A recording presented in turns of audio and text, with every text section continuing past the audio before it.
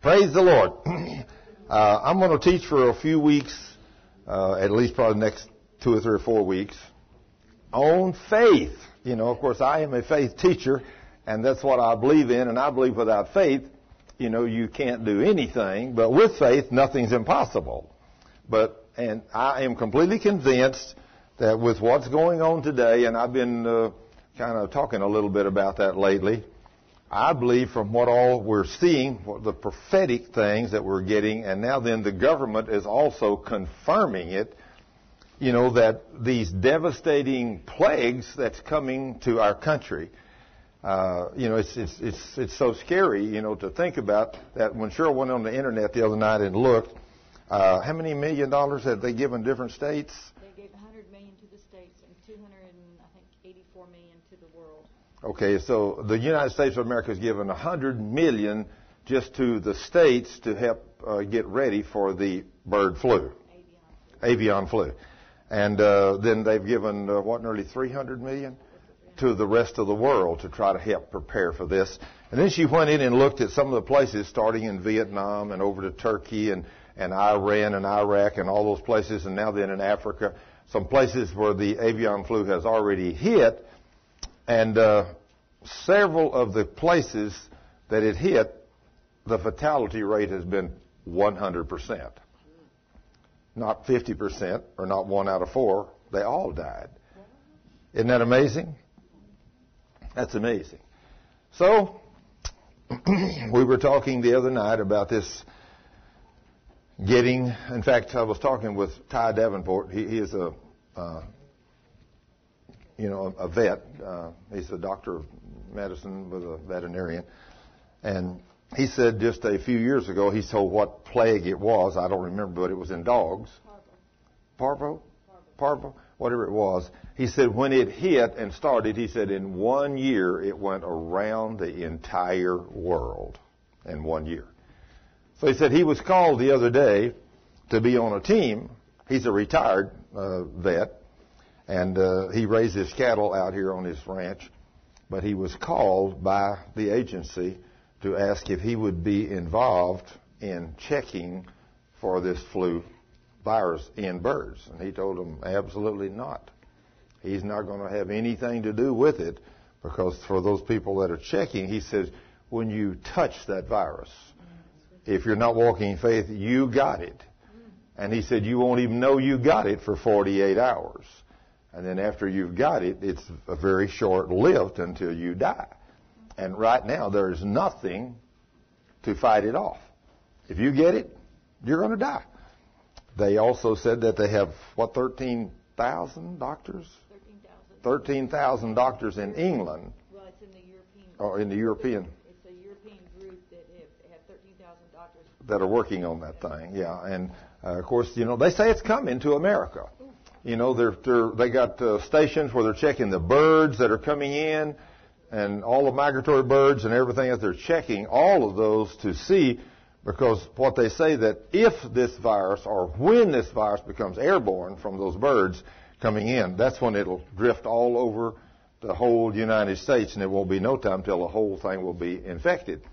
And, of course, if the federal government on their government websites on the avian flu is telling you it's coming, and telling you what the consequences are going to be. If the government is telling us it, now the prophets are telling us this too. They've been telling us this for 4 or 5 years, that this thing's coming, this plague is coming. But now the government is telling us it's coming, and they're telling you on their websites what to do to prepare for this flu. If it comes, they say you may very well not be able to go to work. You may be quarantined to your home, you know, and you need to prepare with water and food. And you need to be able to have water on hand, because it said that it may be so bad that the people running the electrical plants might not be able to run the plants. And if they don't, electricity may go off. And same thing with water plants. There may be so many people afflicted that there won't be people to run the water plants, so there will be no running water in your homes. So prepare, they're telling you. Now, who knows what's going to happen? But if the government is telling us these things are happening, I think the church needs to learn how to walk by faith. You know, if we know how to walk by faith, now, you know, there was a prophet the other day said, as I was watching him on the Prophecy Club, he said that there will be men in the church that their babies will die, and they will be carrying their dead children in their arms.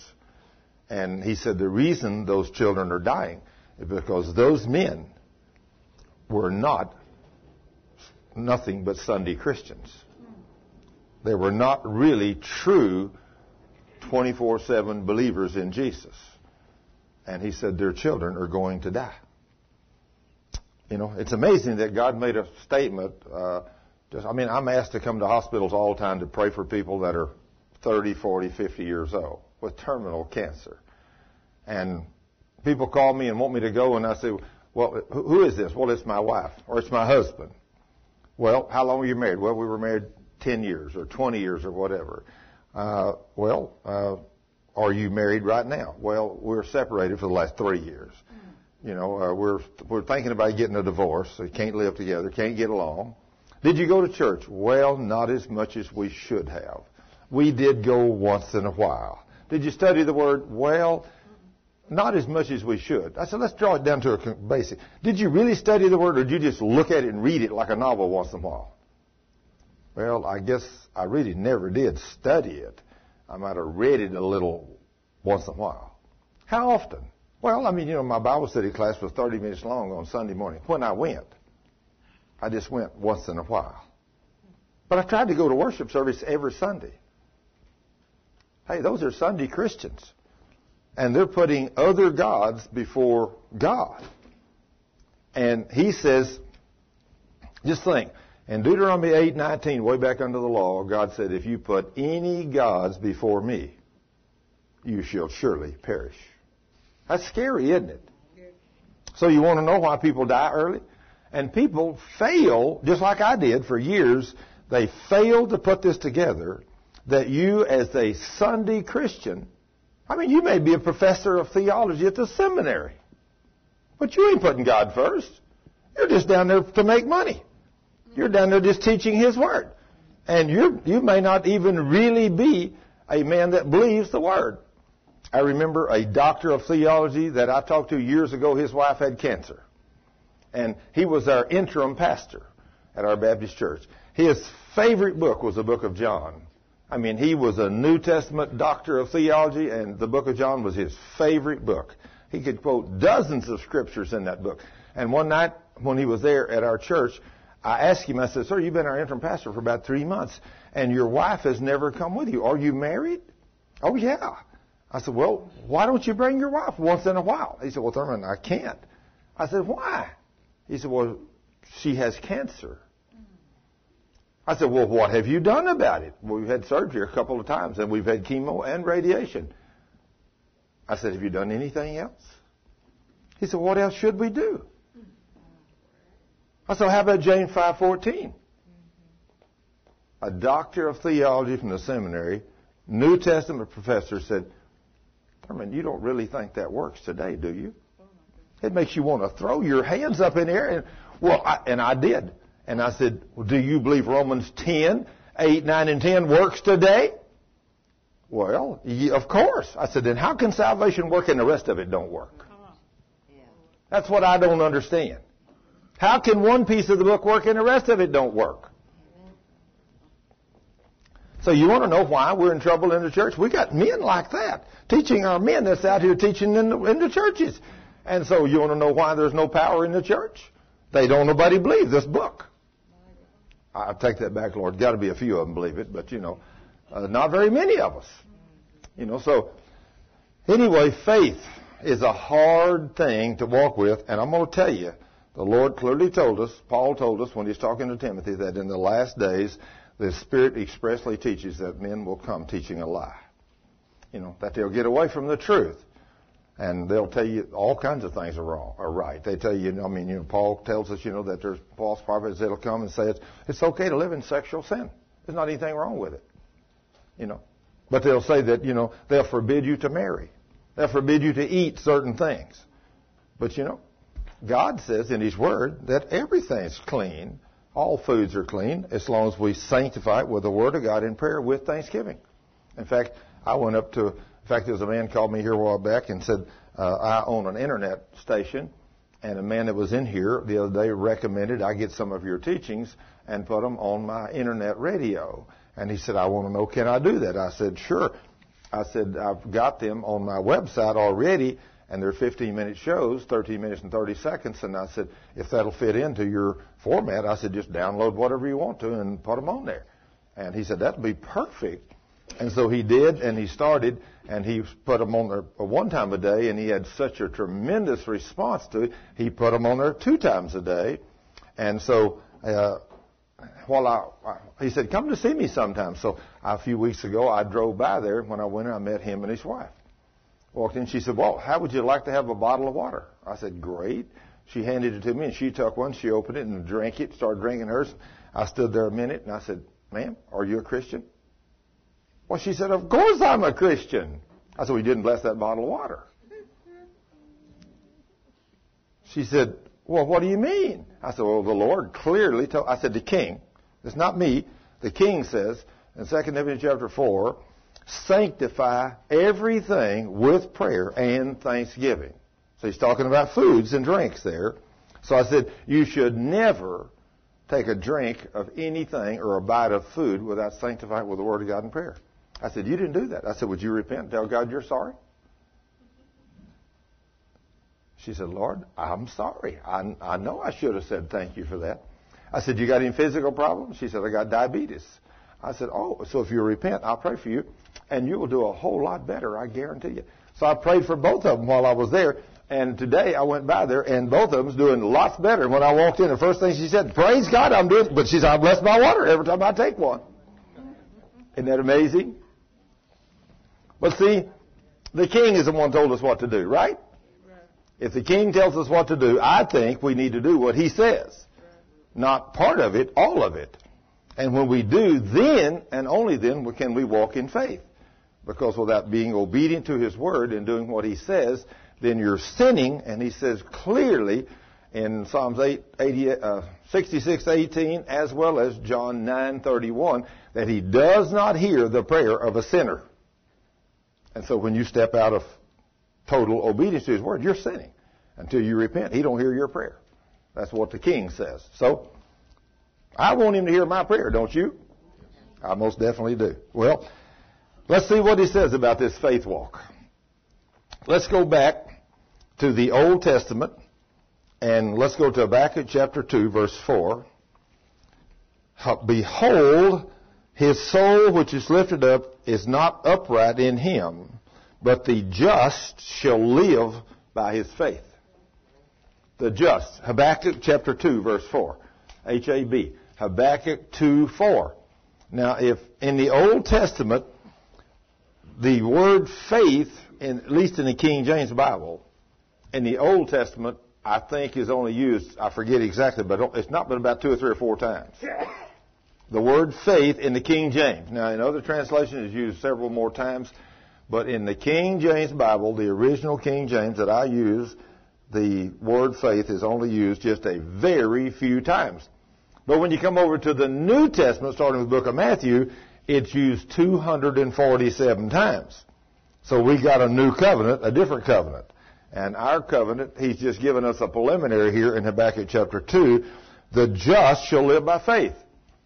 So if the just, which is us, you know what just means to me? It means that just as, once I accepted Jesus as my Lord and Savior, I have been made just as if I had never sinned. Isn't that a great thing to know? I mean, you ain't never sinned. You're clean. You're white as snow. Now then, he expects you to keep that gown white as snow. Unfortunately, we don't do a very good job of that. I certainly didn't. But nobody does. But I am learning a little bit more now about how to keep my robe white. And I want it to stay that way. Now then, when you come to Romans chapter 1, that's the only place I've got that in the Old Testament, Habakkuk chapter 2, verse 4, the just shall live by faith. But in the New Testament, we've got 3 more experiences of that, and one of them is in Romans 1:17. Romans 1:17 says, for therein is the righteousness of God revealed from faith to faith, as it is written, the just shall live by faith. What does it mean, revealed from faith to faith? That means from the day you accepted Jesus as your Lord and Savior until you go out of this world, or until you walk out of faith. From faith to faith, from the beginning of your faith to the end of your faith. Now, if your faith began at, like mine did, at age 11, and I accepted Jesus as my Lord and Savior at 11, but I, of course, learned a whole lot more about Him since I was 11. But my faith is going to go until the day He's finished with me on this earth and He brings me out of this, and then I'm going to take my last step by faith into the kingdom of heaven and be with Him forever. Romans 1:17. So from the beginning of your faith to the end of your faith. Now then, mine started at 11. Now, I was at work one time several years ago when I walked in, and there was a lady, of course, that supposedly said she was a Christian lady. She was actually my secretary and the boss's and the president's secretary, but both of us used her. And I walked in one day, asked her how she was doing, and she said, Thurman, we had a man yesterday at church, 65 years old, accepted Jesus as his Lord and Savior. I said, praise God. And she said, doesn't that make you feel a little cheated? I thought, make me feel a little cheated? I said, if there's anybody cheated, it was that guy. I mean, she said, well, just he got to do what he wanted to do for 65 years, and then he got to see. She didn't know who Jesus was, did she? Didn't have a clue. I said, ma'am, you need to get saved. I said, you need to get saved. I said, you don't know the same king I know. I said, I ain't never, ever had so much fun in my life. When I accepted Jesus as my Lord and Savior, I said, my walk with God has been absolutely the most exciting, wonderful life I could ever have. And, of course, the more I learned about Him, the more exciting it became. I mean, every day my walk with the Lord becomes more and more exciting because I'm learning more and more about how to walk in His faith. Walk like He says. And life is fun. Do you know how much fun it is to wake up every morning and not even have to be concerned that you're 67 years old? That's just a number. You know, that, hey, I can do anything I could do when I was 40, you know, or 30. I can stay up all night long if I want to. We can run and play and do everything we want to do. And my wife's trying to keep up with me, but she can't. The day when we started over at the house, she said, I'm going to run. You going to go with me? So I let her have about a 20 or 30 yard head start, her and the dog, and then I just kind of trotted right up beside her, and I said, oh, let's go, girl, let's go. Oh, my goodness gracious. To be so young, you know, to be so young, oh, and have such a young wife, see. That's the good thing about it. That's why God gave me a young woman, because He knew one my age couldn't even begin to keep up with me. There's no way. So anyway, it's wonderful to learn how to walk by faith. You know, you don't ever wake up in the morning, never, ever even, you don't go to bed at night thinking about, oh, I'm old, or I can't do anything, or I'm going to be sick, or I'm going to be afflicted. You walk by faith. You walk by the Word of God. And so you go to bed at night, I don't care what time it is. Oh, yeah, well, that's right, and Sunday night, Sunday night, we left here at church Sunday night, and we went home.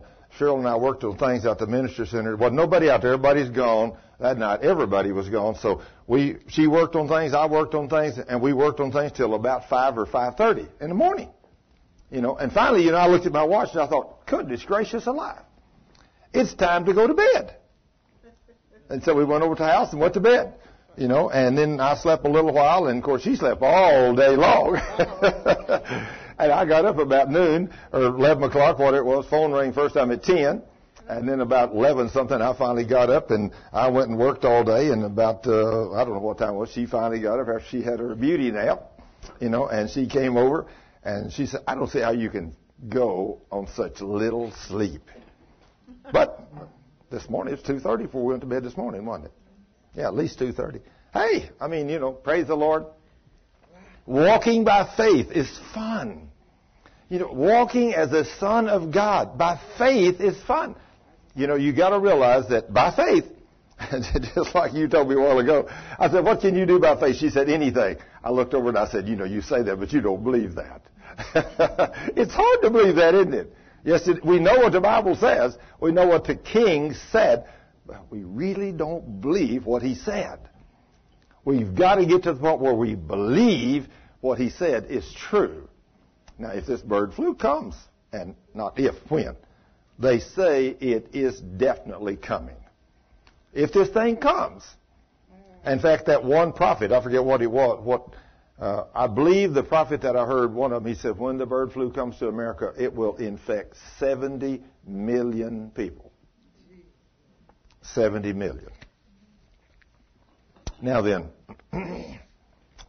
I don't know what percentage of those are going to die, but let's just say a third of them die. That's 25 million people. That's a lot of folks.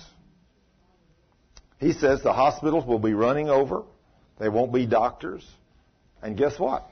When they talked about no doctors, you know what Ty told me? He's a doctor.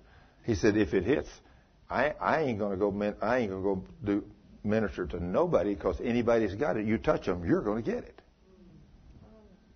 He said it's that contagious. In fact, they say that if you have that disease and you reach up and touch a doorknob to open a door, that disease will stay on that doorknob for 6 days alive. Anybody that touches that doorknob for the next 6 days will get that virus.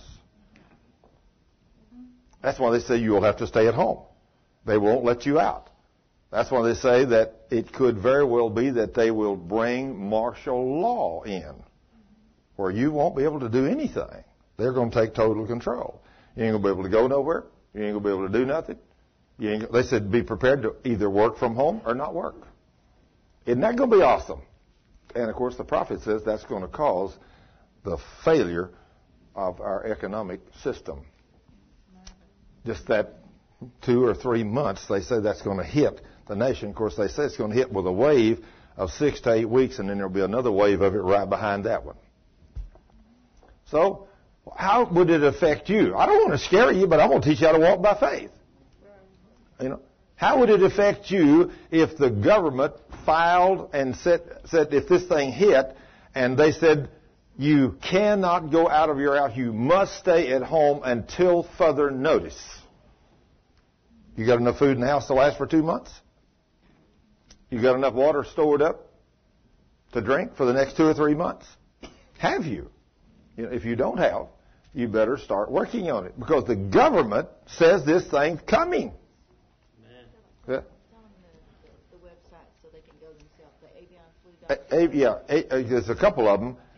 Yeah, avionflu.com is one of the places. One of the .gov, G-O-V. Okay, avion, just avionflu.gov, G-O-V. And then there's another one, pandemic.gov.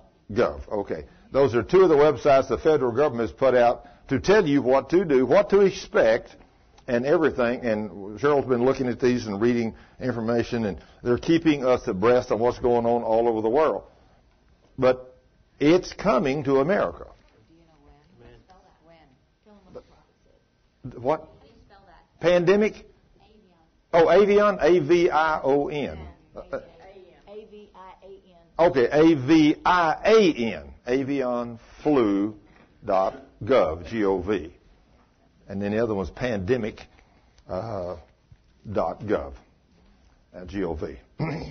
But anyway, those will give you an idea. You can read it for yourself, and then you can make your own decision. But the reason that I'm warning you or telling you, because I believe since this prophet, several prophets have been telling these things for the last 2 or 3 or 4 years, that this thing is coming to this country. And of course, it's because of our sin. Right.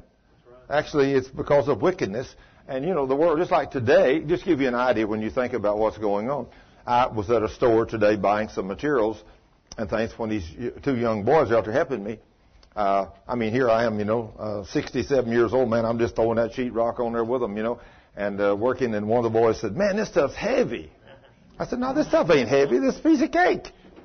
And he just grumbled and grumbled and grumbled. And a little while I said, you sure do grumble a lot. He said, yeah, I know. He said, I do grumble about everything. I said, would you tell me about your medical history? He said, what do you mean my medical history? He said, what makes you think I got a medical history? I said, there's a principle in the Word of God, and it makes no difference whether you're a child of God or a child of the world. The principles work for every human being. I said, it says do all things without grumbling and complaining. So as much as you grumble and complain, I know you have a medical history. I said, how old are you, son? He said, 21. I said, have you been in a hospital before? He said, yeah, I've had 4 hernias. 21. Already had 4. 21. And he said something else about grumbling. He said, well, I have to grumble because I have to spend all my money for child support. I said, oh, you've been married too? No, I ain't never been married. I said, so you're paying child support? I said, that mean you had sex with some girl out of wedlock and brought a baby into the world? Well, yeah, what's wrong with that? I said, everything. Everything. And he said, I don't believe this stuff. I said, yeah, oh, yeah, okay. I said, what I'm telling you, it's happening to you. And I said, everything I've told you, it's already confirmed. I knew what had happened to you because of what you're doing. I said, how do you think I know these things? I said, I know these things because I read and study the Word of God. I said, you boys need to come to know Jesus. And then you all need to repent of your sins. You need to change and you need to start reading the Word of God. I don't believe that stuff. And they just walked off after they got my truck loaded. Well, let me tell you. When all this flu and stuff come, when you have that kind of knowledge and wisdom and they're dying in your hands, they're going to be looking for you. Where's that guy that told me everything I'd ever did? They're going to want to know where you are. I'm telling you, it's coming. It's coming. We need to learn what it is to walk by faith. The avian flu don't bother me a bit. I am not going to wipe my hand off to touch a doorknob because that flu can't touch a man that's walking in obedience to God's Word, walking in total faith. It cannot touch you. The King said it. The King made me a guarantee in His Word that if I will keep myself clean and pure, that no devil can touch me. He made me that guarantee in 1 John 5:18. And then in Psalms 91, the King made me a guarantee that if I'll make Him, the Most High God, my dwelling place, and I will say of the Lord, He's my strength, He will protect me from the snare of the devil. And no plague and no sickness and no disease shall come near my dwelling place. And this is my dwelling place. This is where I dwell. Well, if the King made me that promise, how many of you believe God can lie to you? Not a hand went up. Isn't that amazing? Now, if God can't lie to us, can we believe what's written in this book? Yeah. But if He says, if you put anything before me, you shall surely perish. You think He meant that too? Yes, I do. So I guess I better not put my job before Him. I better put Him first in everything I do, right? That's only if I want to live. Now, see, there's a lot of Christian men, and I've run into some of them, fine Christian men, that have lived a good, clean life, good moral life. But they come to church every Sunday. They tithe. They're good men. They're good to their wives, good to their children. But they only give God one day a week. One day, Sunday. And then Monday through Friday or Saturday, they run their business. I mean, a Bible study at work, give me a break.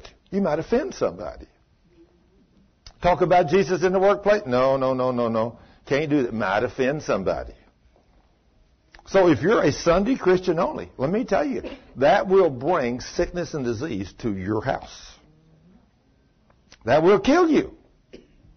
Now then, there's a lot of people in the church, just like I tell you, the people that call me, will you go pray for somebody? Okay. How old is he? 45. Is he a Christian? Well, yeah, he said he was. Well, did he go to church? Well, I've seen him there a few times in my life. So you want me to go down there and pray for him, expect God to heal him? Well, guess what you got to do? You got your work cut out for you.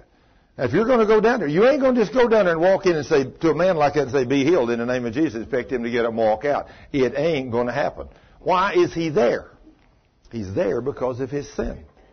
He's there because of his disobedience to do what God says. And if you will do what the Lord says, and then you will teach him, and you'll bring him into a state of repentance, unless this guy has already committed to sin unto death. Now then, I read that to somebody the other day, and they said, a sin unto death? I have never heard that in my life. I said, how long you been a Christian? Well, 30 years at least. I said, and you ain't never read 1 John? I thought I had. Well, obviously it didn't soak in. Because it says there is a sin unto death. And he said, I tell you need not pray about that. If they've committed to sin unto death, it's over. You can come to the Lord and say, Lord, please, please. He said, nope, that's it. He hadn't produced no fruit for me. He did this, or this was a sin unto death. So that's it. There ain't no use in you pray. I'm going to take him out. What can you do if he's committed to sin unto death? Nothing. It's over. Can you pray? Yeah, you can. But we want to know why, just like I had a Baptist preacher call me the other night on Sunday night, and I talked to him till 11:30, 12 o'clock at night. And he said, my life's been transformed, my wife and I both, by what we've been teaching. What you've been teaching, we're listening to your CDs and DVDs. But he said, before I start teaching this in my Baptist church, I want to be guaranteed that I can get everybody healed. I said, let me ask you, you might as well hang up your shingle right now and go to the house. He said, what do you mean? I said, how many years you been preaching? And he told me about 20.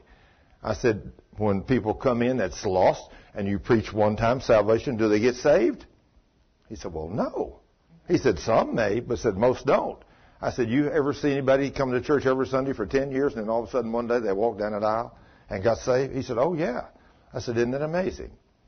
10 years you preached salvation before they finally understood it. I said, that's what faith is. And until you realize, I said, you're never going to get to the point where you can get everybody healed, because the Word of God says in Luke 6:40 that none of us is greater than our Master. Now, if we study hard enough and do exactly everything the Master did, we can become like the Master. But I said, if Jesus couldn't get them all healed, I said, it says over in his own hometown of Nazareth, when Jesus went over there he, anointed with the Holy Ghost and power without measure, could do no mighty works except heal a few sick folks by laying hands on them. I said, he marveled at their unbelief. I said, if Jesus couldn't get them healed, forget it. You're not going to get them healed. So I said, just go out there and do the works that he sent you to do, and be thankful for everyone that opens their heart and mind and gets healed. I said, what if you don't get but one or two healed? That'll be good. They'll be thankful forever. But I said, if you get 100 of them healed and 100 of them die, I said, I remember one time Kenneth Hagin, I was at a meeting, and Kenneth Hagin had been preaching for a couple hours. They had a healing line. There was 200 or 300 people up on the front row. In the front. And he was going down there touching them. And he touched one guy, and the guy fell down. And, of course, in a minute, somebody said, Brother Hagin, this guy died. He said, well, take him outside. He said, but Brother Hagin, he's dead. He said, I can't help it. The same Jesus is going to heal this one. He said, he didn't heal that one. He said, take him outside, So they picked the guy and took him outside. And later, somebody said, you have no compassion. He said, hey, I'm not the author of the healing or the death. I'm just an instrument, and when I touch him, if he heals them, that's his business. If he kills them, that's his business. That's the way he looked at it. And I thought, he's been in this business a long time. At that time, I'd virtually never seen nothing. But I've seen some of these men, if a man can walk down through there and touch them. In fact, the reason the first time I went to one of those meetings, have any of you ever heard of a woman by the name of Leah Valentine? Anybody ever heard of her? Nobody has. That's awesome. You've heard of her. Yeah. Miss Leah Valentine, she was Miss USA back in about 1980 or something like that. Miss USA. You don't get to be Miss USA unless you're a beautiful woman and a smart woman. You don't know where I'm coming from?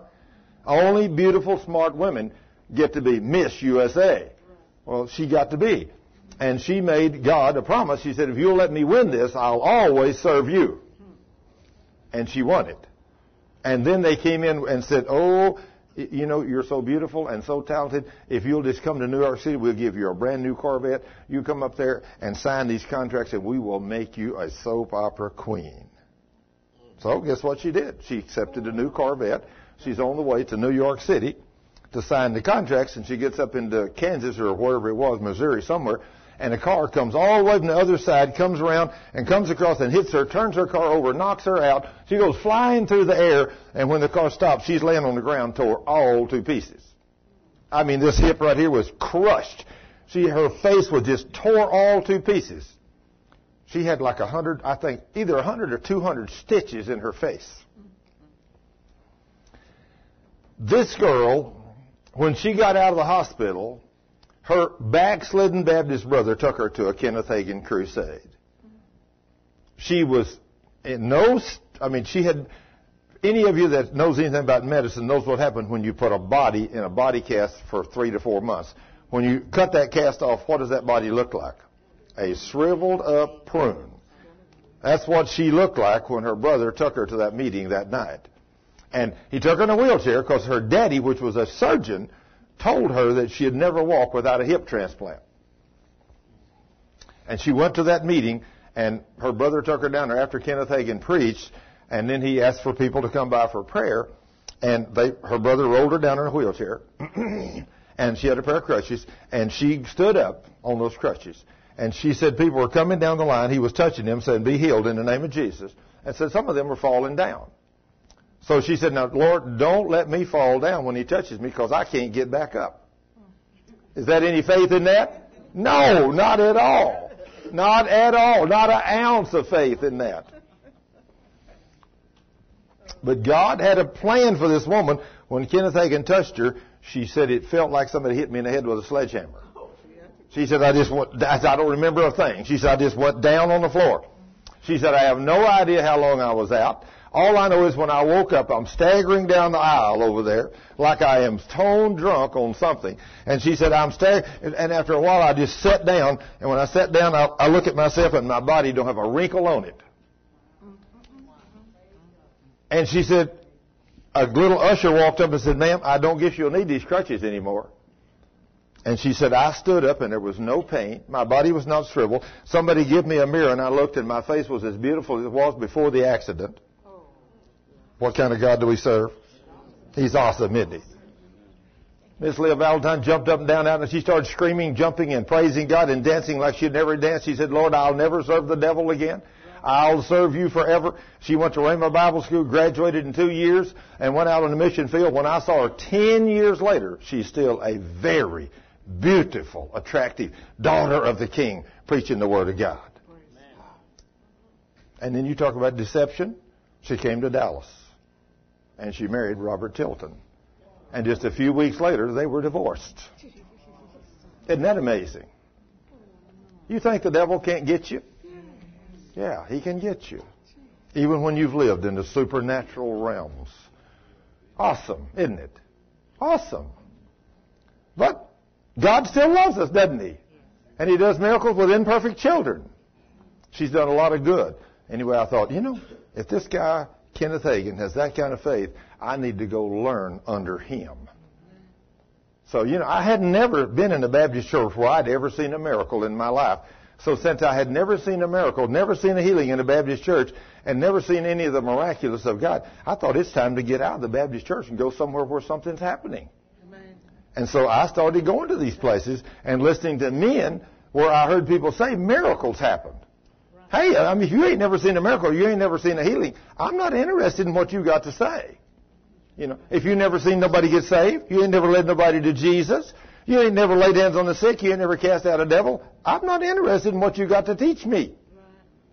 I want to see people that have walked in the power of God. Don't you? Yeah. Absolutely. I want to see people that are leading people to Jesus. I want to see people that are walking in faith. I want to see people that's walking holy, that they can say, "Hey, praise God, I got a hold of this stuff 5 years ago, 10 years ago, 20 years ago. I've seen 50 people healed since then. I've seen 10 people delivered from demons. I ain't had a flu or a cold or nothing in 10 years. Praise God. The Word of God works." Them's the kind of people I want to talk to. Those are people that are learning how to walk by faith. The just shall live by faith. What does it mean? The just, which is us. We've been washed in the blood. Were we all wicked sinners at one time? Absolutely. And some of us in the church are still wicked sinners. But it's time we stop that nonsense. It's time we start saying, they say, "Hey, that girl there or that guy there, that's them holy people, If you don't want to hear about Jesus, don't go and talk to them at the water fountain. Because they're going to talk to you about Jesus. Amen. Hey, that's the way we're going to have to start being known. When somebody sees you, I think about here, when I was down there at Sky Chef, we changed soap companies, And whenever they did, the big boys were up there discussing. He said, who is your regional engineer over your area? He said, Thurman Scrivener. Oh, he said, that guy used to be the regional engineer for the Marriott Corporation. I've dealt with him a lot. He said, that's that guy that's always talking about Jesus. Amen. Hey, can you think of a better way to be known? Hey, he ain't the guy that tells the dirtiest joke. Hey. You know, he's the guy who was always talking about Jesus. Yes, that's the way I want to be known. Praise God. You know, that's the way every one of us is Christian. That's the just living by faith. We're talking about our King.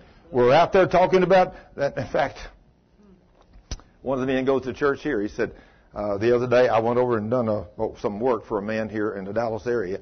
And at church last Sunday, he stood in line to tell me this. He said, you know a man by this name? And I said, oh, yeah. He said, I did some work for him over at his home the other day.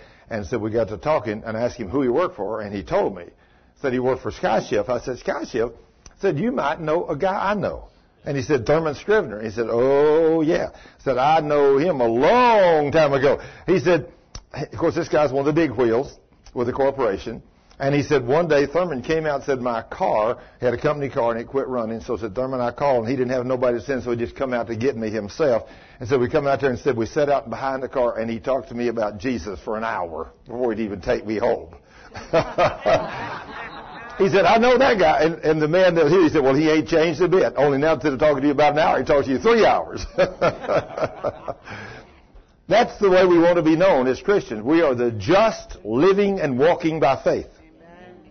So, does people receive what you tell them? Not all of them. A lot of them are not going to believe. But the just shall live by faith. Then we go to Galatians 3. Galatians 3:11. But that no man is justified by the law in the sight of God. It is evident, for the just shall live by faith. That's Galatians 3:11. Then Hebrews 10:38. Hebrews 10:38. Now the just shall live by faith. But if any man draws back, my soul shall have no pleasure in him. Now let me tell you something. This is going to be hard for us to swallow. When you put your faith in God, He's happy with you. When you put your faith in man, He is not happy with you because you're drawing back. You want to know? This is going to be a hard statement. You know why so many Christians die with sickness and disease? Because they sinned, number one, which brought the sickness and disease upon them, and they don't want to hear that for sure.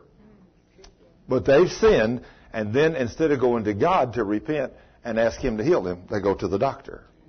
They go to the doctor, and then they have chemo, radiation, and everything else. And then when the doctor finally says, after they've spent their $1 million, and you ain't got no more money, and now all we can do is send you home to die, then they call you and want you to come get them healed. You know what your chances are getting those people healed? It's very low.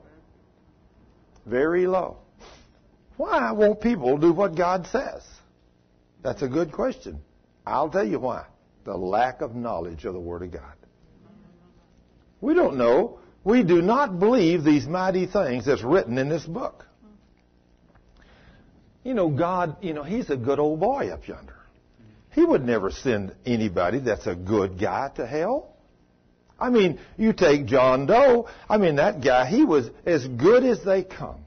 He treated his children good. I'd never seen him get angry with his wife. He was the most wonderful man. He went to church on Easter and Christmas, and he never used a word of profanity. He didn't smoke or none of those kind. He was really a great guy.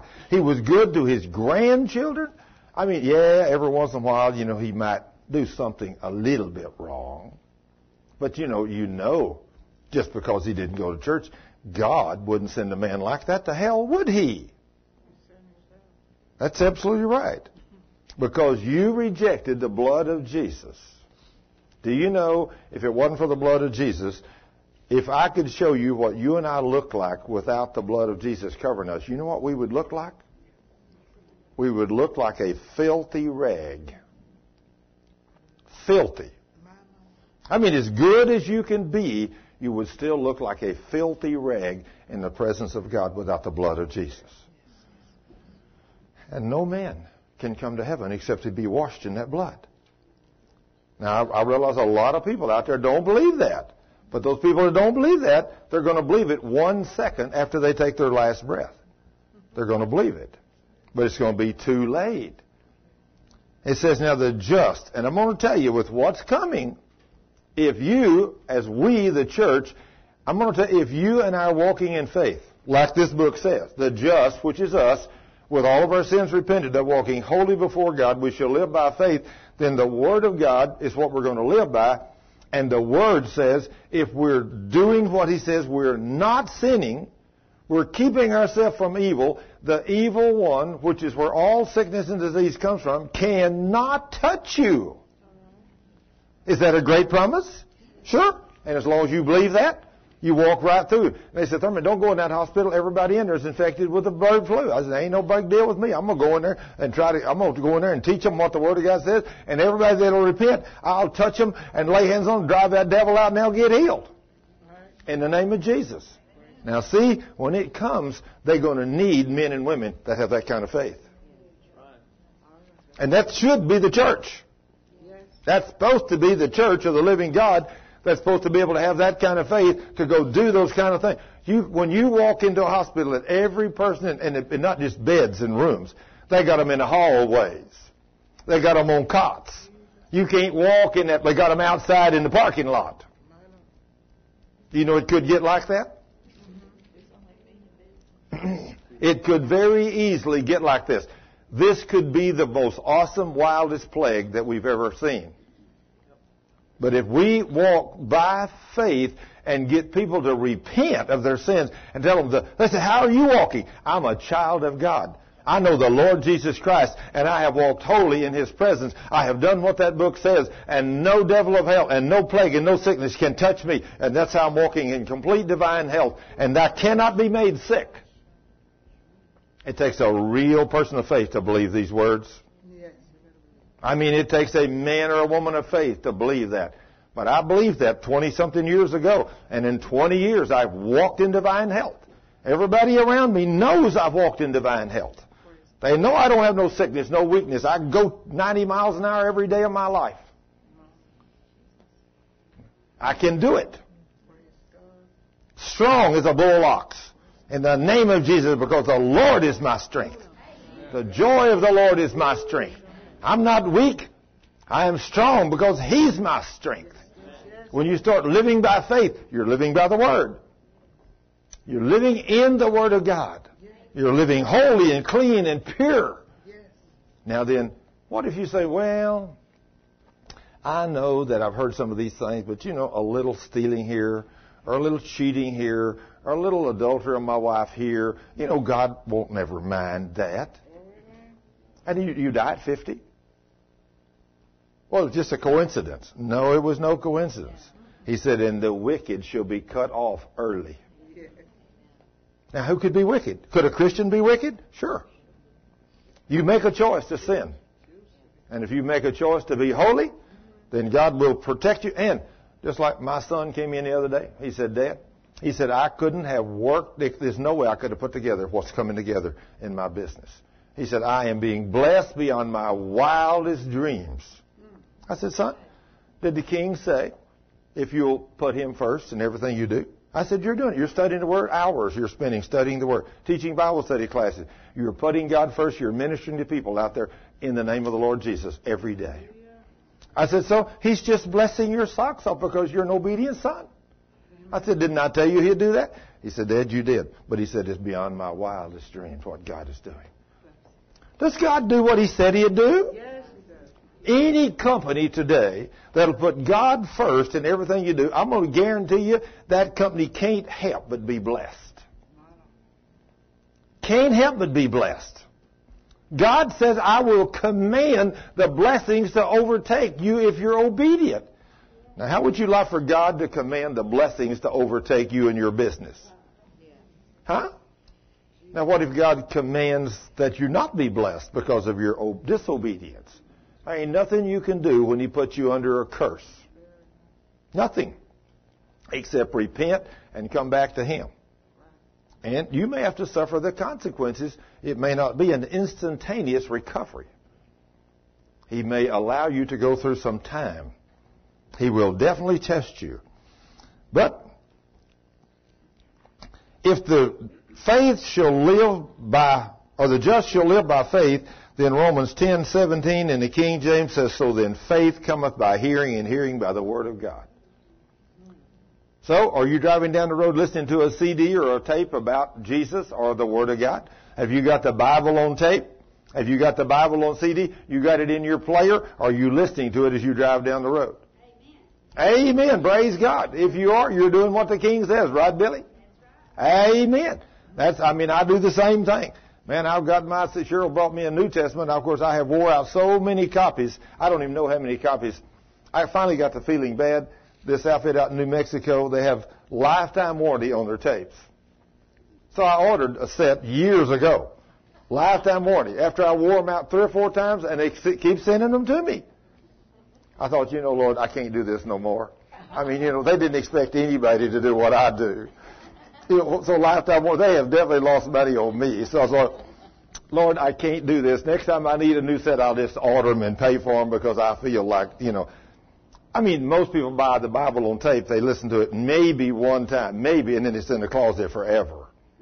But I listen to mine over and over and over and over, wore them out. When the tapes would come apart, break, whatever, I'd call them. They said, no problem, we'll send you a new one. And there's no telling how many they sent me, different tapes, until I come under conviction. Lord, I can't do this no more. I just call them and order a new set. But now then, I don't have to worry about that. I got my own recording equipment and everything. I can buy the tape and I can make me a set of masters off of my master. I can make me a set. When I wear them out, I'll throw them away and make me another set. See? So that's what I'm doing now. But it's not anything uncommon for me to put a CD in and listen to 3, 4, or depending on how long the book is, 2, 3, 4, 5 books of the Bible over and over and over for a week. Just put one CD in it and just listen to it. Over and over. Everywhere I go, just listen to it. Every once in a while the Lord will touch your heart with something. Something will just jump out of that radio at you. You think, wow, I never heard that before. And the Lord said, no, that's only the 37th time that's come by. I've been trying to get your attention that every time, but you wouldn't listen. Now, I know none of y'all are guilty of that but me. Yeah, you just like me. So then faith comes by hearing, and hearing by the Word of God. So we need to be listening to it. So in the Living Bible it says, yet faith comes from listening to the good news about Christ. That's what the Living Bible or the NLT says. So then what is faith? What is faith? It is knowing the Word of God and then doing what it says. Say, don't do no good to know it.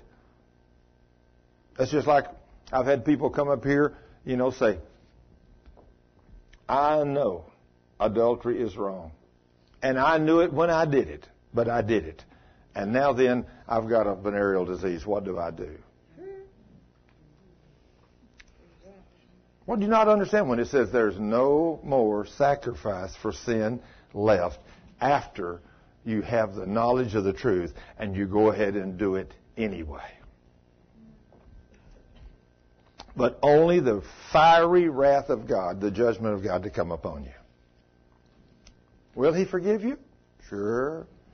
But you may have to go to a doctor and have surgery or take a bunch of medication, or it may be one of those things that kills you prematurely, and you may never get rid of it. Now, if you can get a person has enough faith, you can be healed one time. It's rare.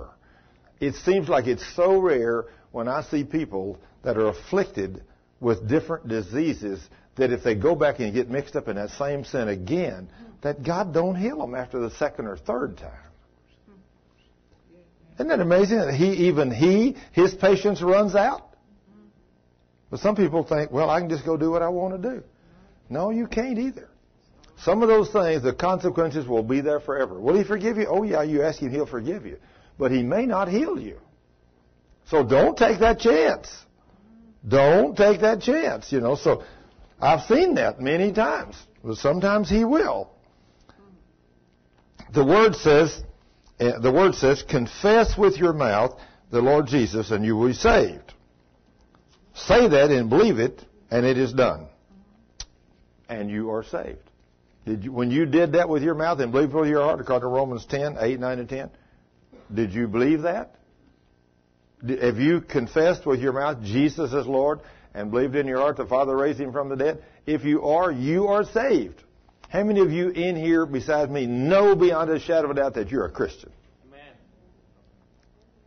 I hope every one of you can hold up your hand. If you can't before you leave tonight, you better get with me because you might not make it till tomorrow. And if you were to die, guess where you would go? To hell. It's that simple. So, you got to say that and believe it and know it. So if you ask somebody, are you a Christian? They say, well, I think so. No, they don't know Jesus. You really need, this is a faith thing. I hear people all the time say, well, you've tried everything else, try Jesus. No, nobody tries Jesus. You do Jesus. When you come to Jesus, say, Lord, I'm through trying the world. It didn't work. Now then, I'm going to come over and I'm going to do you. I'm going to accept you as my Lord and Savior, and I'm going to walk holy and straight down that line, and I'm going to read the book, and I'm going to do what it says. And when you do it, he does what he says, just exactly.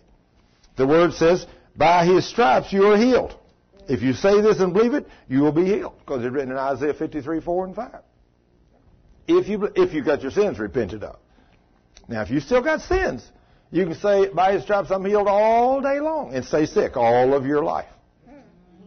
It don't work, does it, brother? No. Not unless you repent. Not unless you repent.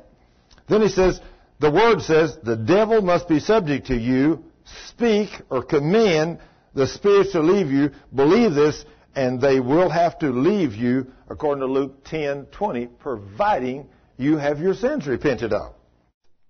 You see all kinds of people. I've asked questions with professors and seminaries, and nobody will say that means what it says. Or versus no, nobody ever did.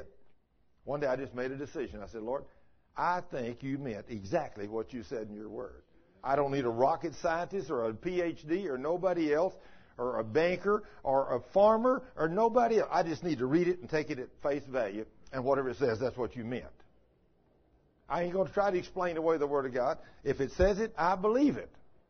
Now then, if I confess my sins, repent of my sins, and making sure I have got every sin repented of, then Luke 10:20 will work for me. Then I can command the spirits to leave me and they'll go. But that woman, after I found out she had unforgiveness in her heart, and then I got her to confess and repent of her sin of unforgiveness toward her first husband, which had been mean to her, when she repented, then I looked up and said, devil, now you have no legal right. In the name of Jesus, I command you to leave. And in one heartbeat, he is gone. He never argued with me, never said another word, just left. And she was instantly set free, became a totally different woman. Then I got to lead her to Jesus, and then I got her healed.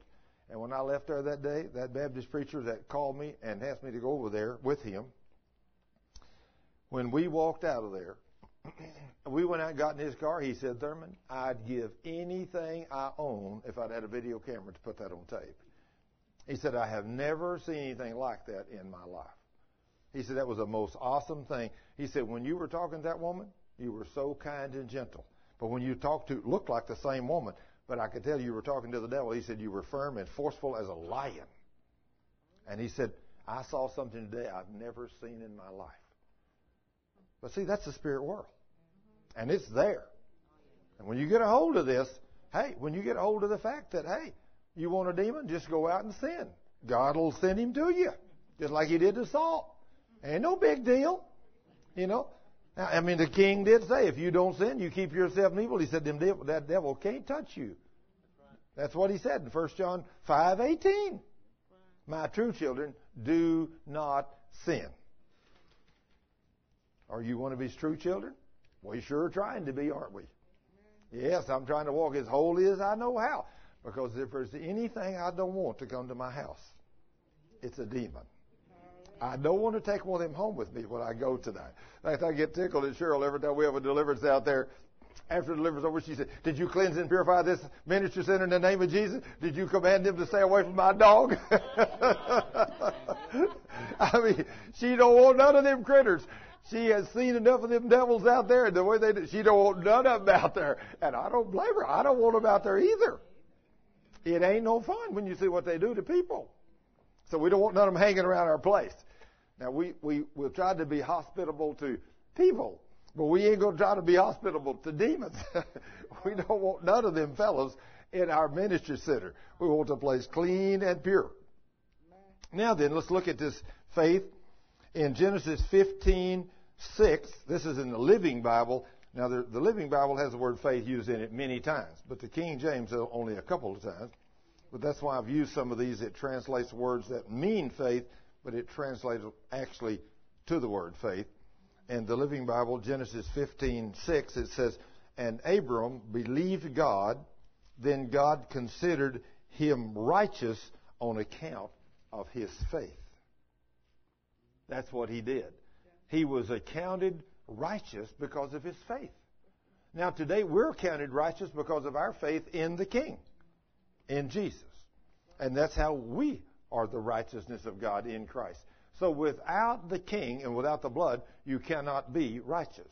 Under no conditions can you even approach the righteousness of God without the blood of Jesus. But in Genesis 22:1, also in the Living Bible, it said, "Later on, God tested Abraham's faith and obedience." Surely the King wouldn't do you and me like that, David. He will, won't he? Later on, God tested Abraham's faith and obedience. I hate it when we're tested like that. I don't like it. But there ain't a whole lot I can do about it except just go through the test.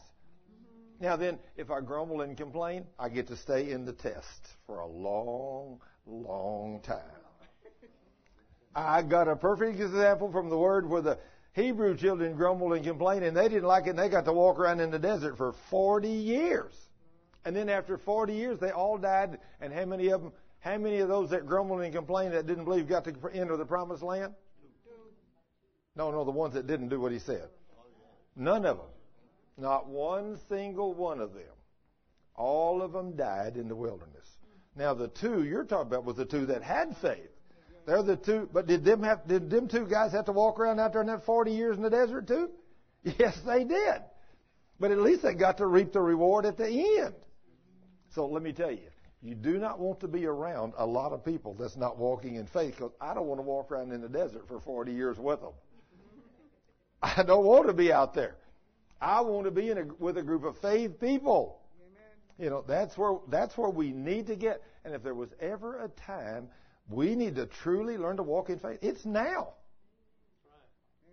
Because I'm going to tell you, if you're not going to be a faith walker, I got serious information for you that in the next few months, or maybe quicker than we think, next few months to maybe a year, many of us might not be alive if we don't learn how to walk in faith. Because I believe with what I see on those government websites, I believe that avian flu is going to be here shortly. And when it does, who knows how fast it's going to spread. Scary if you're not a Christian and if you're not walking in faith. It really is scary. But if Abraham was tested, if God tested Abraham's faith and his obedience, if he did it to him and he's no respecter of persons, what's he going to do to you and me? He's going to test us too. We're going to be tested. He's going to check you out to find out what you're made out of. So don't grumble. Don't complain. Walk in faith. Go right through the test. Know His Word. There's only one way to pass the test, and that's to have the Word hidden in your heart. Because when your test comes, you ain't got time to go study the Word. You'll be in no condition to study the Word. I can tell you for sure, the morning that Betty and Amanda got killed in that car wreck, if I'd had to go to the Word to start studying when that police officer walked into a healing school that afternoon and told me my wife and my daughter were both deceased, and my grandbaby and Kelly was laying over in a hospital in Fort Worth and probably might not live because they were both very, very critical. That's a pretty good test, isn't it? That's about the ultimate as far as I'm concerned. But, first thing I did, was thanked him and walked over to the group of people, a little group about this size. And I told them what happened. I said, I want us just to stop and worship the King. And that's what we did. We stopped and worshiped the King. And then I loaded up my stuff. I drove my pickup home. I picked up my son. And we went down to the hospital, and I walked in that place totally in control in the name of Jesus. And I told them what my King was going to do, because I'd met the criteria. And everybody in that place thought I was crazy. But today, they don't. I mean, when Cheryl and I now take that little thing and run to the mailbox and back, or most of the time her and the dog, I mean, she takes Grandma and they run a half a mile to the mailbox and a half a mile back. Let me tell you, a little girl that couldn't never move or couldn't breathe or couldn't do nothing, couldn't live under no condition, she's a whole lot alive, David. She's a little ball of fire, I'll tell you.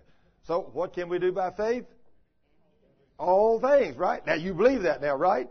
That's just not words. I'm giving her a hard time tonight because we talked about something a while ago. Their faith can very seriously be tested in what they want to do.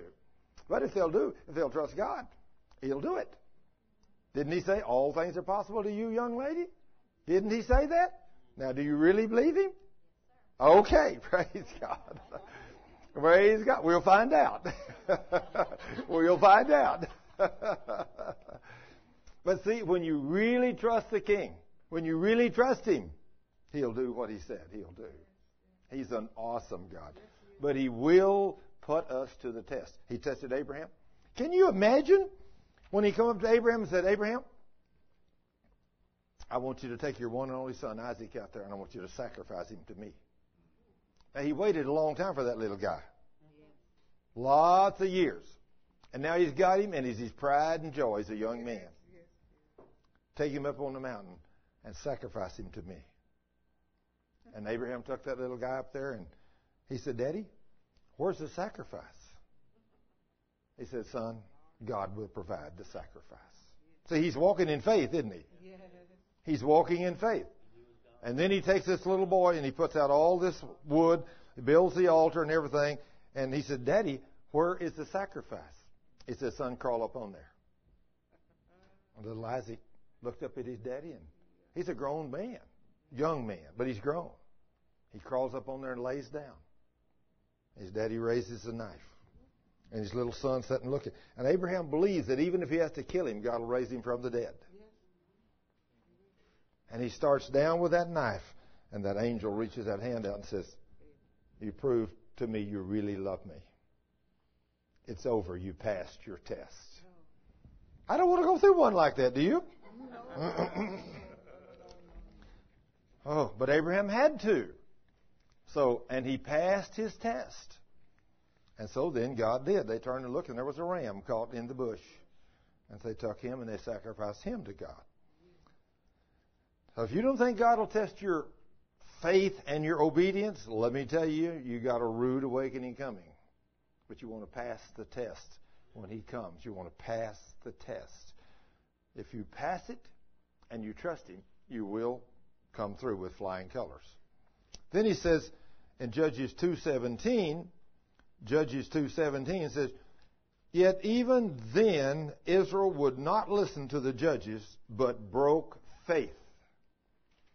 They broke faith with Jehovah by worshiping other gods instead. Now then, do you want to break faith with Him? Do you realize that if we go to church on Sunday and on Monday you don't talk about Jesus to nobody, you don't read His Word, but you're real busy about doing the things of the world, you know today you broke faith with Jehovah and made something else your God? Did you know that? That's how easy it is to prostitute yourself spiritually before God. Become a spiritual prostitute before the King. How would you like for God to, just say you was out there on Monday afternoon, you thought you'd had a great day. You hadn't talked about Jesus. You hadn't told nobody about Him. You hadn't read His Word. You just been so busy in your business. And you thought, man, I've really done good today. I made $1,000 today. I've really done great. Or maybe $100,000 or whatever you do. You think, man, I really had a great day today.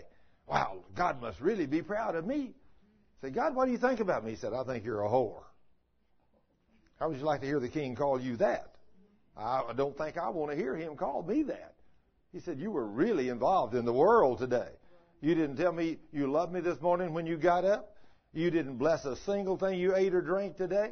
And here you are sitting here this afternoon watching those movies and watching the news, and you hadn't even told me you loved me all day long. You've been totally engulfed in the world. He said, you're a prostitute.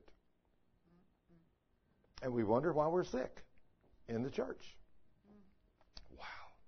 They broke faith with Jehovah by worshiping other gods instead. How quickly they turned away from the true faith of their ancestors, for they refused to obey God's commands. God's commands. Do all things without grumbling and complaining. Sanctify your food and bless it in the name of Jesus. How easy is it and how quick can we turn away from His commands? In a heartbeat, can't we, David?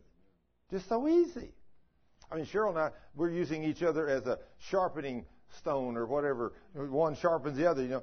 I may be talking to somebody or 3 or 4 people at a table, and I'm mixing me a cup of tea, you know, and I'm just so involved in talking to them about Jesus or whatever, and I get my tea stirred up and all the stuff in it, and I reach over and get about halfway to my lips. She says, honey. I said, what? She said, you didn't bless that yet? I said, oh, thank you. She's watching me, see. She's keeping me straight. See, that's a good woman. She's keeping you straight. Praise the Lord. Because you know how easy it is to forget God? You can forget Him in a heartbeat. And it's too easy, really too easy. Then he says in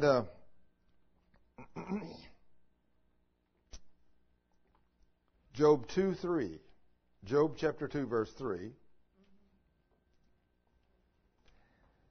the Living Bible says, well, have you noticed my servant Job? The Lord asked. He is the finest man in all the earth. He is a good man who fears God and turns away from all evil. And he has kept his faith in me, despite the fact that you persuaded me to let you harm him without any cause. That's the Living Bible translation. He kept his faith. God, that devil come to him and said, Lord, let me put old Job to the test down there. I'll show you he'll curse you to your face. He said, you've blessed him with everything. He's got everything. And that's why he serves you, because you blessed him with 10 beautiful children, a beautiful wife, and all the lands and the servants and everything. And he's been blessed financially. That's why he serves you. You let me go down there and put some hurt on him, because I can't get to him because you built a hedge around him. How'd you like for God to build a hedge around you? I love it. I love it. But he said, you take that hedge down, you let me go down and let me put some hurt on that man, and I'll show you that man will curse you to your face. God says, okay, I'll let you put him to the test. You can do anything you want to him, but you can't touch him. You can touch anything else. And boy, when the devil got that legal right, the first thing he did is kill all 10 of his children. Is that a pretty good test, brother? That'd be a pretty good test. Why didn't he kill his wife? Needed at least one grumbler, right? Needed at least one grumbler. So that's why the devil didn't kill his wife. He killed him 10 beautiful children, but he didn't kill his wife because she was going to be the one to do all the grumbling and complaining. I mean, can you imagine your wife say, you've sinned? I know you just go ahead and curse God and die. He said, woman, can't we receive good from God and evil from God? I mean, I'm not turning my back on the king. And he didn't. So God allowed him to be put to the test. Do you want to be put to the test like that? I do not want to be put to the test like that. I come as close to that as I ever want to come. I don't want to get no further. It's awful what the devil does. Psalms 25:3. Psalms 25:3. None of those who have faith in God will ever be disgraced for trusting Him, but all who harm the innocent shall be defeated. I love that. When I read that, I thought, man, that's a great verse. None of those who have faith in God. Now, who does that include? That's all of us that have faith in God, that are walking in obedience to His Word. None of those who have faith in God will ever be disgraced for trusting Him. Now, the world may say all kinds of crazy things about you. I mean, I got fired from a job I'd been at it 29 years. Of course, a lot of it was with 3 different corporations, because they sold 3 times, or 2 times, 3 different companies. And the last bunch, a bunch of young guys that didn't know Jesus, and I was so bold and so vocal, they told me to quit talking about Jesus, and I just flatly told them no. They said, we'll fire you. I said, fine. Go ahead. I don't work for you anyway. I work for the King of the universe, and His name's Jesus. I said, until He's ready for me to leave here, there ain't nobody in this place can fire me. And the head of HR, he couldn't fire me until the time came. When the time come, finally, they come over and said, Thurman, you got to stop talking about Jesus or you're out of here. And I said, nope, I ain't going to stop. That lady said, well, here's your letter. We'll terminate you for 5 reasons. Every one of them had something to do about Jesus. Nothing to do about my job. Nothing. When they handed me that letter, I looked at it and I said, glory to God, praise the King. And this lady, she said, I don't understand you. Here you got it. You're out of a job. Said you had a good job. You were a regional engineer. You were making good money. I said, hey, the King pays my salary. I don't have any idea what He's got for me, but I know He ain't kicking me out of this unless He got something a whole lot better. I bought $3,000 worth of CDs today. I do that every week. Sometimes it's $5,000. When I was working for the company, I couldn't buy $3,000 to $5,000 and pay a half a dozen people's salary on what I made. But I can now. I can now, because guess who's paying my way? The King. He pays for all this stuff. We're about His business. I couldn't take 2 trips to Europe in 3 weeks before. But we're going to make 2 trips to Europe in 3 weeks. In the next 3 weeks, Cheryl and I was going to London. Then we're going to Ireland. And we're going to talk about the Word for a week over there. Then we're coming back on Friday. We're going to be back a week. And then we're going to Europe. And we're going to Zurich. And I'm going to preach to 25 to 40 pastors for 2 days. Then I'm going to have a healing school to 400 people. And then we're going to have another Monday. On Monday, we're going to, when we do go over there, I'm going to be teaching 20 to 40 pastors in the morning and speaking in a church at night. The next day, 20 to 40 pastors and another church. And the next day, the same thing. All day long with these guys and all night long with these guys. And then we're going to come home on Friday and I'm going to teach a healing school on Saturday. Anybody want to go with me? Praise God. I've had people tell me, you can't do that. I said, oh, yes, I can. In the name of Jesus, I can do anything.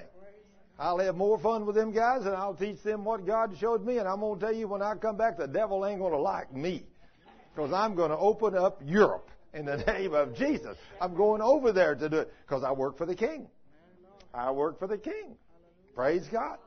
And besides that, Cheryl's going to hold my hand and fly along on my coattails. She's going to get to see places she had never seen before in her life. The only one thing she said, those suitcases full of materials, media, CD, DVDs, and all that stuff, tapes we're taking, she said those suitcases will be empty coming back, so that means I can bring back stuff for people. I said, whoa! Oh, you girls, I know. She said, you can't go to Europe and not bring things back for your loved ones. I said, I can. But not a woman. Not a woman. They're going to be bringing things back. So she's going to become an international traveler real quick here. Praise God. All those they're going to sing. In fact, we're going to take her daughter with us too. Christy's going. She's going to sing, and everything. And so, Christy's going to get to go to Europe. She's going to have lots of fun too. And we're going to see the Lord do great and wonderful things. But then it says here, Psalms 81:7 is the next one. Psalms 81:7. It says, He said, you cried to me in trouble, and I saved you. I answered from Mount Sinai, where the thunder hides. I tested your faith at Meribah. When you complained, there was no water. This God that we serve, you think He would test our faith? He says He will, doesn't He? So don't grumble and complain when He tests your faith. when He gives you a test like He did me that day, when they told me, you're terminated, and I said, praise God. Praise the King. I mean, the world don't understand that. They thought I was going to fall apart and say, please, I'll stop talking about Jesus. I need my job. I fooled their socks off. I just jumped up down and said, praise the name of the Lord Jesus Christ. And that lady, I'll never forget that lady. I don't understand you. I said, I know that, ma'am. I'm a child of God, and I never worked for this company. I have always worked for the King of the universe. He just paid my salary through you guys. But now He is through with me, with you guys, and now it's on to bigger and better things, and I can't wait to see what Jesus has got for me next. You know, it's been fun. It's been a continuous building and changing and seeing great things happen and seeing miracles and walking in places beyond my wildest dreams. It's just awesome. And the other day, I got tickled. One of the guys come to me and just said, you know what we need to do? I said, what? He said, we need to buy an airplane. I said, oh my God. He said, you're a pilot? I said, yeah, I know. But I said, you know, you don't have any idea what it costs to maintain an airplane and to keep it hangared and all this kind of stuff. But he said, Thurman, you're starting to go on so many of these little trips around here. Abilene, you know, to Odessa, Missouri, Arkansas. We already got all those trips scheduled in the next few weeks. Those are places we're going to go locally to speak and all this kind of stuff. He said, you need an airplane. You could go a whole lot faster. So I went home. I thought, Lord, am I going to get back into the airplane business again? So I looked at several airplanes the other night, and of course, right now, I looked at one that would do. I mean, I told Cheryl, I said, really, I had a Mooney one time years ago because I traveled by myself nearly all the time. A Mooney's a sleek little airplane. They're little, but they're fast. And if you're only by yourself, no big deal. So anyway, I flew a Mooney, had one, I flew it about 500 hours, and I thought, if I had a little bit bigger one, I had a Mark 20, an older version, but I said, if I had an executive, they're a little bit wider, not much, and they're a little longer, they'll hold more, and they'll carry 4 people, pretty comfortable. You go 3 or 4 hours, man, you can go some distance because they cruise about 190, 190 to 200 at 15,000, and you can cover some ground at 200 miles an hour. You really can. In 3 hours, you can go 600 miles. And, of course, that's equivalent to 700 or 800 miles on the highway. So you can really cover some ground in a hurry. I know because drive from here to Comata Valley, where my farm used to be, it would take me 10 to 12 hours to drive down there in a pickup. I could be down there in that Mooney in 2 hours and 15 minutes to 2 hours and 20 minutes. Many a morning, I'd get up at 5, go out there and be in my airplane. At 6 and 8 o'clock, I'd be in the fields down there cutting or baling alfalfa hay. Can you imagine that? That's crazy. God do that kind of stuff. But I did that, and I loved it. I told her, I said, I really think that most of the time just she and I would be going. Sometimes Christy would be going, but that's still only 3, so there'd be plenty of room for a little baggage. So I said, I looked at an Executive 21 the other night that was about $78,000. I told her, I said, if somebody dropped $78,000 in my lap, I'd go down to San Antonio and buy that airplane and bring it up here, and I'd keep it. But I said, when God gets ready for me to have that, He'll give it to me. So I ain't going to worry about it. I ain't going to think about it. Or who knows? He might do me like He did one of the other preachers I know one day and give him even a bigger one than that. I did go in and look at what a Citation, twin-engine, 7-passenger. About the cheapest one of those I saw was $3 million. They went on up to 12. So I thought, I don't think I'm ready for that, Lord, yet. I'm not. Although I got the license to fly those, but I'm not ready for a Citation jet. Yeah, I don't think. So anyway, never know. Never know what God's going to do. But anyway, He's the King and He pays the bill, so you don't never sweat nothing. But right now, if I had an Executive Mooney, I think for a little while, one of those would be absolutely wonderful. And but I don't know. We'll just see what God does. Then it says here, let's go on to the next one.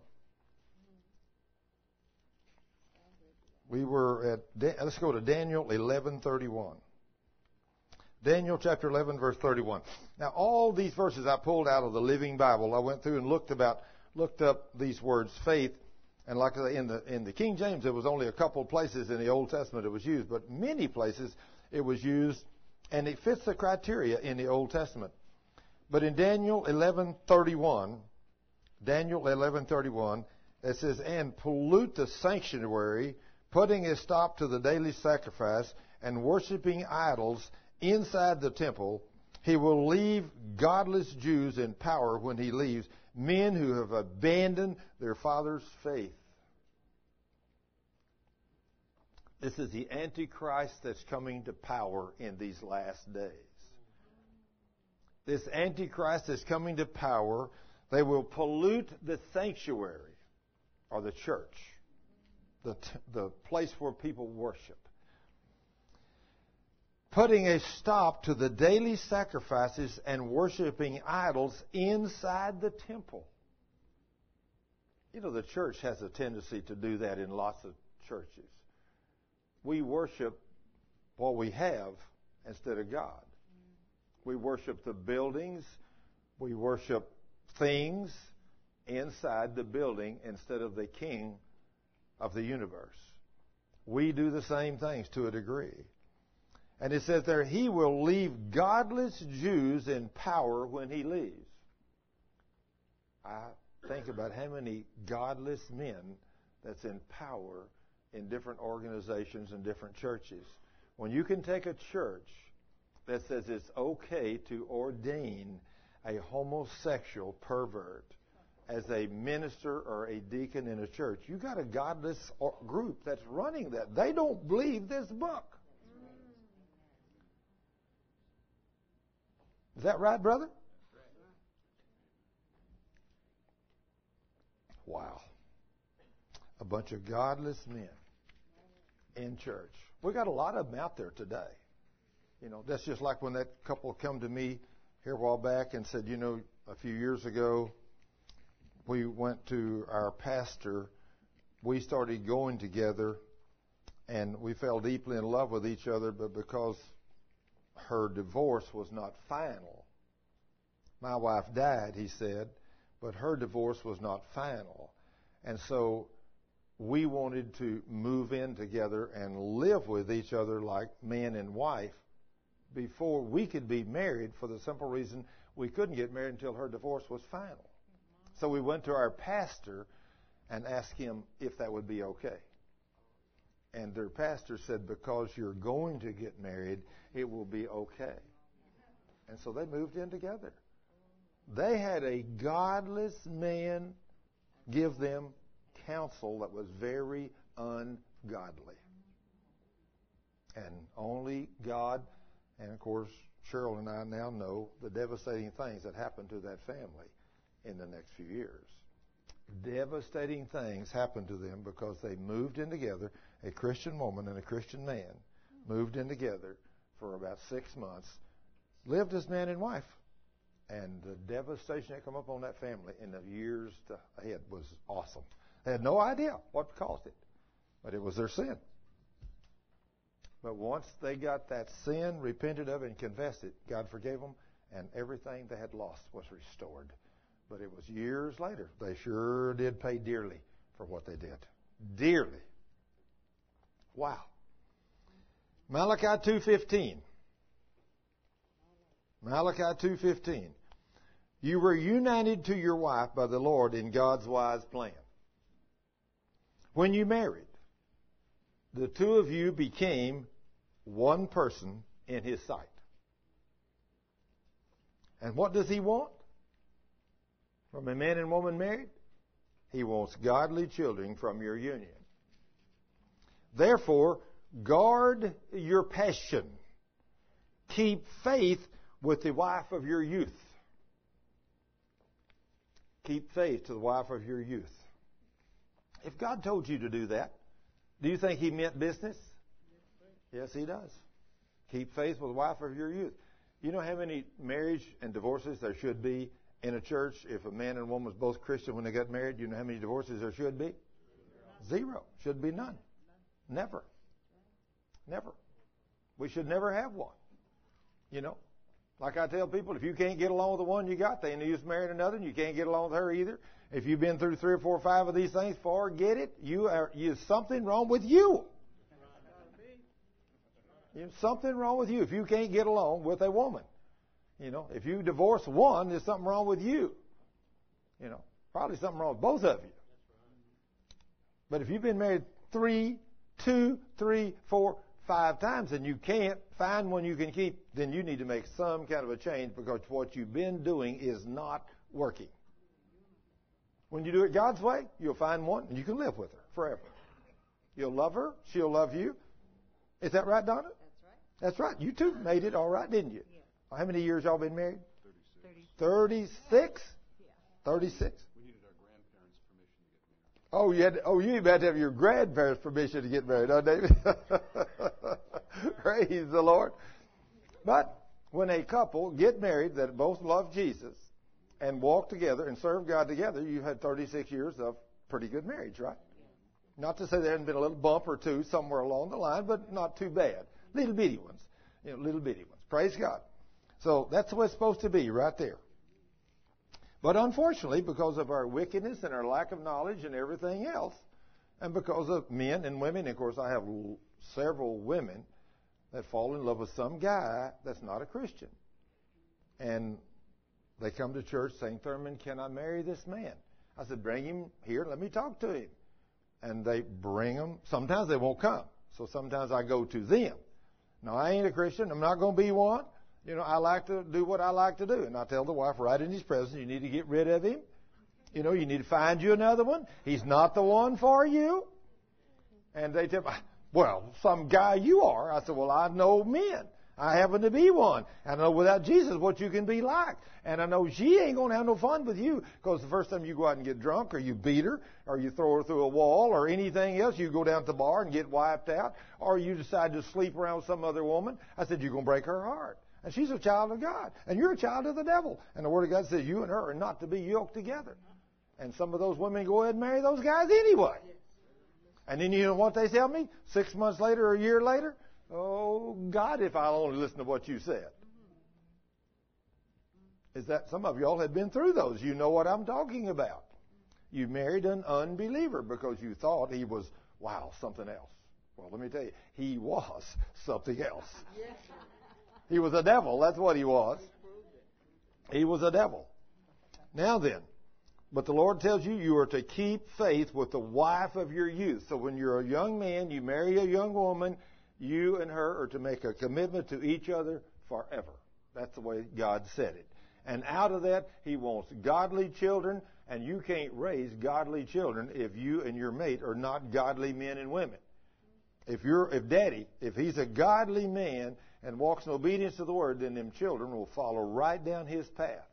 If he is not a godly man, them children will follow right down his path. And so you'll raise children that you won't enjoy being with. You won't enjoy the times they break your heart and everything else, all because of you. You were the problem. Now, if you want godly children, you got to teach them the Word. You got to get in there. You got to be that godly parent. You got to read the Word to your children. You got to be the example to those children of what God is, because they're going to think God is exactly like you as they grow up. You are going to be the picture of God, and what they think of God is whatever you are like. That's what they're going to look at God like. So if you were mean and wicked and everything else, then they're going to believe God is just like that. And so it's going to be very hard to bring them into the kingdom. Matthew chapter 6, verse 30. Get over into the New Testament. Matthew 6:30.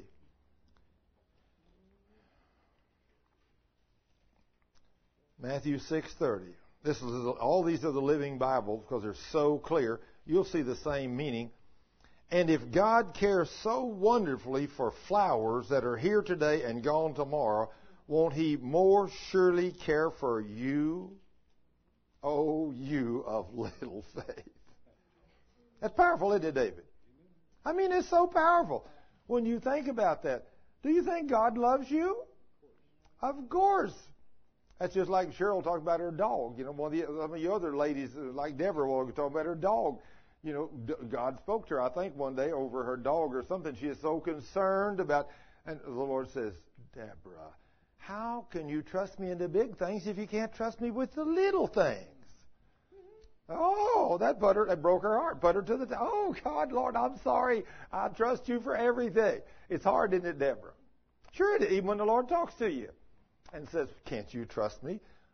How do you think you can trust me with the big things if you can't trust me with just your little animal? Don't you think I love that little puppy more than you do? Did you know the king says, do you know not even a sparrow falls to the ground except he knows it? He says, oh, you of little faith. That's what he'd say to you and me, Deborah. You know that? Oh, quickly. Yeah, you're just like me. I could only imagine some of the things I've done. The king would say, I thought you had faith. Oh, you of little faith. You're not trusting me at all. Can you imagine what he'd say to us most of the time? Wow. Oh, you of little faith. Matthew 8:10. Matthew chapter 8. This is an awesome scripture when you read the whole story about what that man did there. And after this man did this magnificent thing, it so pleased the king, Jesus stood there amazed. Turning to the crowd, he said, I haven't seen faith like this in all the land of Israel. How would you like the king to show up and say, wow, David, what a statement.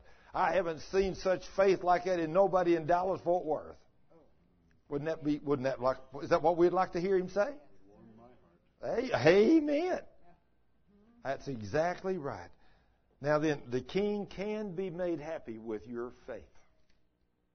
So whatever you do, make sure you do everything in faith. So if you walk in faith, walk in love, do what the Lord says, walk wholly in His presence, don't veer off to the left or to the right, in no kind of sin, study the Word, watch your mouth, talk holy things, don't say anything that'll curse anybody, bless everybody, and pray for everybody. And when the plague hits this country, which is going to hit, not too distant future, you will have absolutely nothing to fear.